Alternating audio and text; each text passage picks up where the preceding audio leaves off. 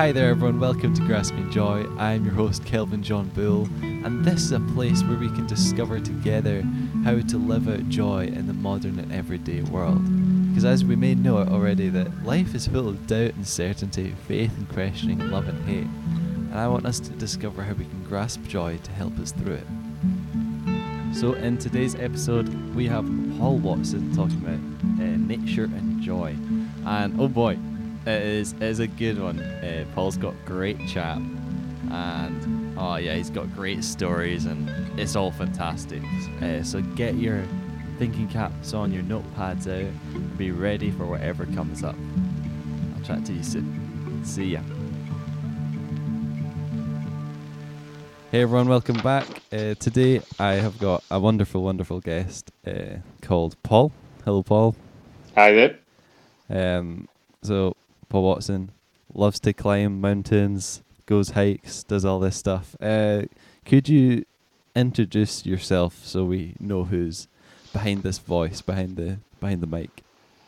Thanks, Calvin. Well, I'm Paul, and I've been on this fair planet for 54 years. And 32 years and 15 days ago, I kissed my wife for the first time, and coming up for our 30th anniversary married. And Awesome. It's been a great journey, and we do a lot of stuff. I've got two great girls, awesome, two very different girls, but the great Abby is married to Jordan, and Hannah is, her partner is Julian, and just two great girls. It's wonderful. Great family. I'm a minister Amazing. on the north side of Glasgow in Bishopbriggs, and it's just great to be back in Scotland again, having lived overseas in different countries for a long time. Oh, that's great. That's a whole nother podcast episode talking about your stories and all the different countries. To start off, we're gonna I'm asking everyone who comes on this time machine question. It breaks the ice. It gets us to know a wee bit more about you. So, if you were able to travel through time, either forward or backward, where would you go? Calvin, this is the most difficult question. I had just so many places I wanted to go back to, I man. bet. But anyway, I have chosen, for the purpose of this interview, I'd love to go back to the Silk Road. It was a road in between Europe and China, went right across Central Asia. And I know you want to ask me who I would go back in time with, but it would be with Marco Polo. Yeah. So Marco Polo on the Silk Road, and to just Marco was just 17, came back to Venice when he was 41. So 24 years he was traveling all over Asia, exploring that amazing sense in the 1300s of discovering the world for the first time, and just what an amazing world it was. And all those first encounters, it would have just been mind-blowing. I would love to have gone back with him and be there for that.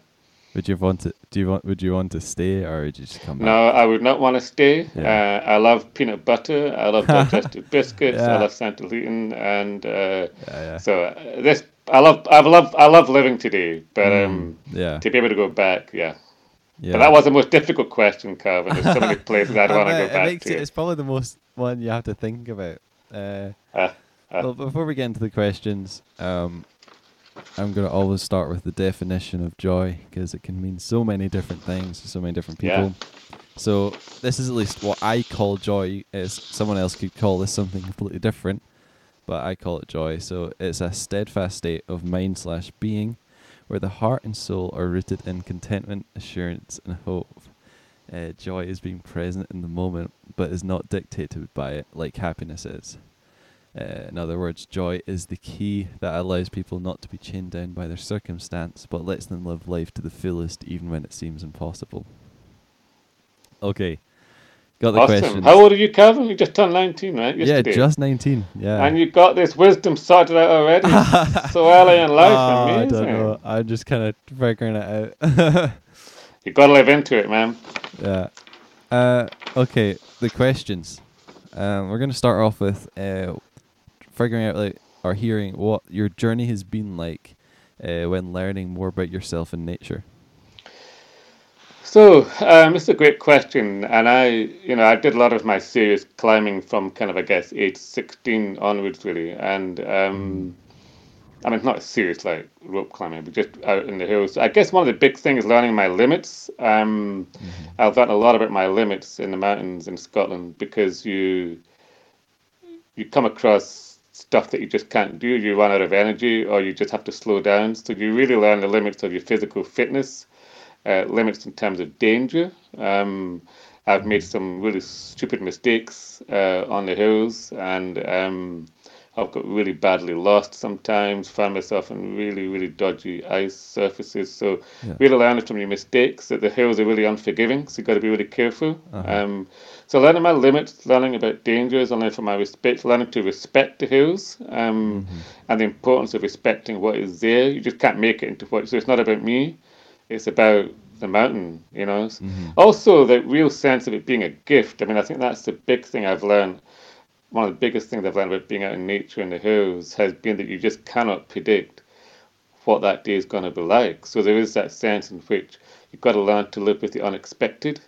Yeah. And so that has been one of the greatest gifts to me. Every time you go up a mountain, you just do not know how it's going to be. Even though you've done it before umpteen times, Mm-hmm. the weather's going to be different. You're feeling different. The undercurrent, the ground is different. So I think Mm-hmm. all these things I've just learned so much from them all about my limits, learning from my mistakes, respecting what is there, Uh-huh. and the sheer giftedness of it all. Mm. That's great.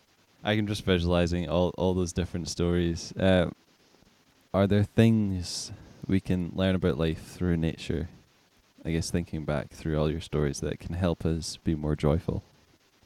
Sure, Calvin. Yeah, absolutely. I think a number of things really coming out of what I was just kind of saying. I think one of the things is a sense of real that it's not about me.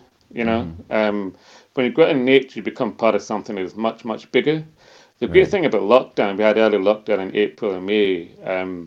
The Scottish countryside was going through the most amazing spring out in the mountains, and Yeah. nobody was there to see it, Uh-huh. and it was still happening. So I think that's the really great thing to learn in life, that it's not all just about me, and that we're part of Mm-hmm. something much bigger. And I think that sense of discovering a bit joy is realizing that you're part of something much bigger than you just yourself. I think the second thing is that comes on from that is that it's full of unexpected stuff that you can't control. So one of the great things about mountains, that, for example, is climbing, and sometimes you cannot see what's on the other side just Mm-hmm. because of the way the mountain's designed, and you climb up, and suddenly, just as you get to the top, this most amazing view opens up. And I think a life's a lot like that sometimes. You've got to really work hard at something. You've got to keep Mm-hmm. sticking at it. All you can do is focus on what's right in front of you. In the mountains, you've got to be really careful you don't drift your eyes all over the place. You've got to Yeah. really pay attention to what is right in front of you. And for Yeah. joy to come, that is just one of the big lessons in life. Focus on what is right in front of you. Mm. And it'll come, but sometimes it's hard work getting there. And I Yeah. just get the last thing I would want to say. It's just slowing down to spot the details, because sometimes the big things in the mountains is not massive, beautiful, stunning views, because sometimes you don't get that. It's cloudy up there, Mm-hmm. but it's beautiful. It's small details. It's beautiful spider webs, for example, in Yeah. amongst the wet grass. It can be just snow crystals. So it's going slow enough to notice what is in the small details of Wow. life as well. Absolutely. I can remember. I can't remember the mountain, but me and my dad were climbing up it, and it was all cloudy. It was all nothing, but it was finding beauty, and all the blades of grass were just covered in ice, and it's just this crazy kind of feature. Because we were just climbing up, and then once we saw it, we couldn't unsee it. It's just, yeah, looking closer to home than you realize. Absolutely, Yeah. Uh, absolutely. have you found your experiences in nature a time of, I guess, creative slash out of the box thinking? That's a great question, Calvin. You may not realize this, but a lot of the famous philosophers, whether it's Rousseau, Nietzsche, Thoreau, a lot of Uh these huh. guys did a lot Uh of huh. walking, and they Yeah. discovered that walking was the best way to think, because it keeps your body in motion and it kind of gets your brain onto a sort of an ambient rhythm. Mhm. And so I've always found walking a really great, being out in nature being a really great way to clear your head. And Mhm. particularly if you're climbing, it's a really good displacement. So if you're worried about stuff, or you're concerned about stuff, you've got stuff on your Mhm. mind, if you're climbing a mountain, it's slightly tricky. you can't afford to think about all that stuff because you'll be putting yourself in danger, So you've got to really focus on what's in front of you. So I think I have found being out in the mountains has been actually just because you're just seeing so much stuff you don't normally see during the rest of the week. It kind of it fires different bits of your brain, and I don't necessarily come back with all these amazing ideas, but I just know that I come back and my brain's been through. It's like being in the gym; it just comes back and it's just totally been worked out, and just feel different. So during lockdown early on in the year, for example, after a couple of months of lockdown, hadn't been up in the hills at all. I was trying to work out why I felt a bit out of sorts, and I realised it's just because I hadn't had a whole day out in the hills for about 2 or 3 months, and I was really missing that, So yeah.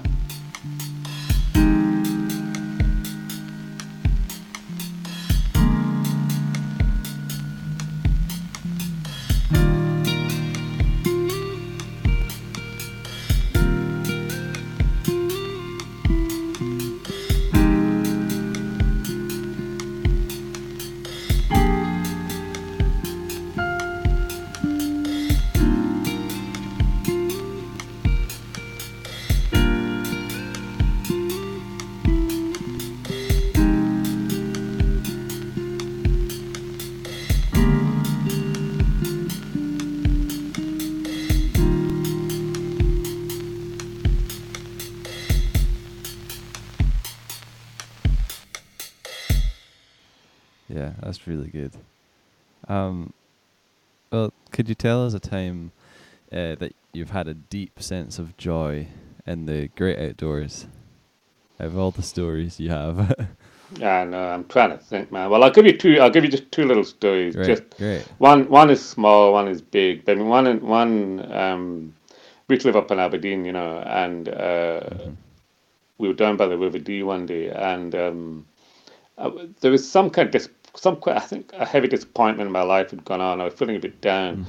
I went down to the river, and I was just down in the river, and suddenly, not one but two kingfishers came by, and it was literally, I kid you not, it was it was even less than a second. It was so quick, but one then two just went whizzing by, and it was just such a great moment, because it was such a gift. Because the thing about a kingfisher is it brings out the joy in you. Because there's no way you can see a kingfisher go by and not go, wow! It just pulls it out of you. And it was just such a great moment. The other time is when I was climbing with my lady love last summer. Because one of the great joys of climbing is climbing with my girlfriend of 32 years and 15 days.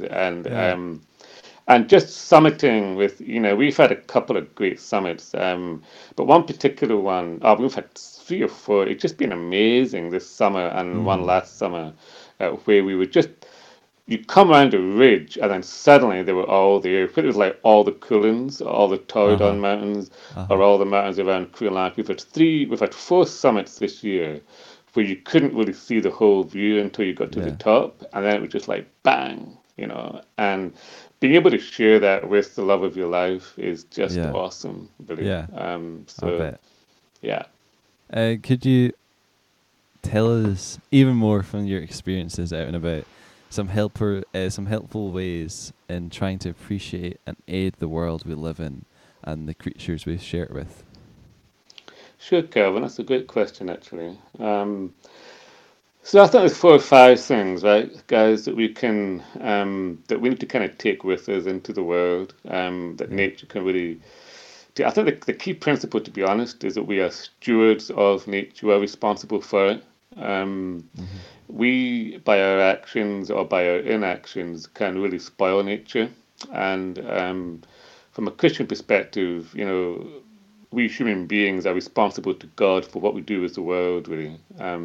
So I think it's a sacred trust, and I think one of the other guys I would have loved to have gone back to meet and hang out with would be John Muir, who kind of started the national parks in the States and loved Yosemite. Really opened up Yosemite, and he had this great love for nature, the sacred trust.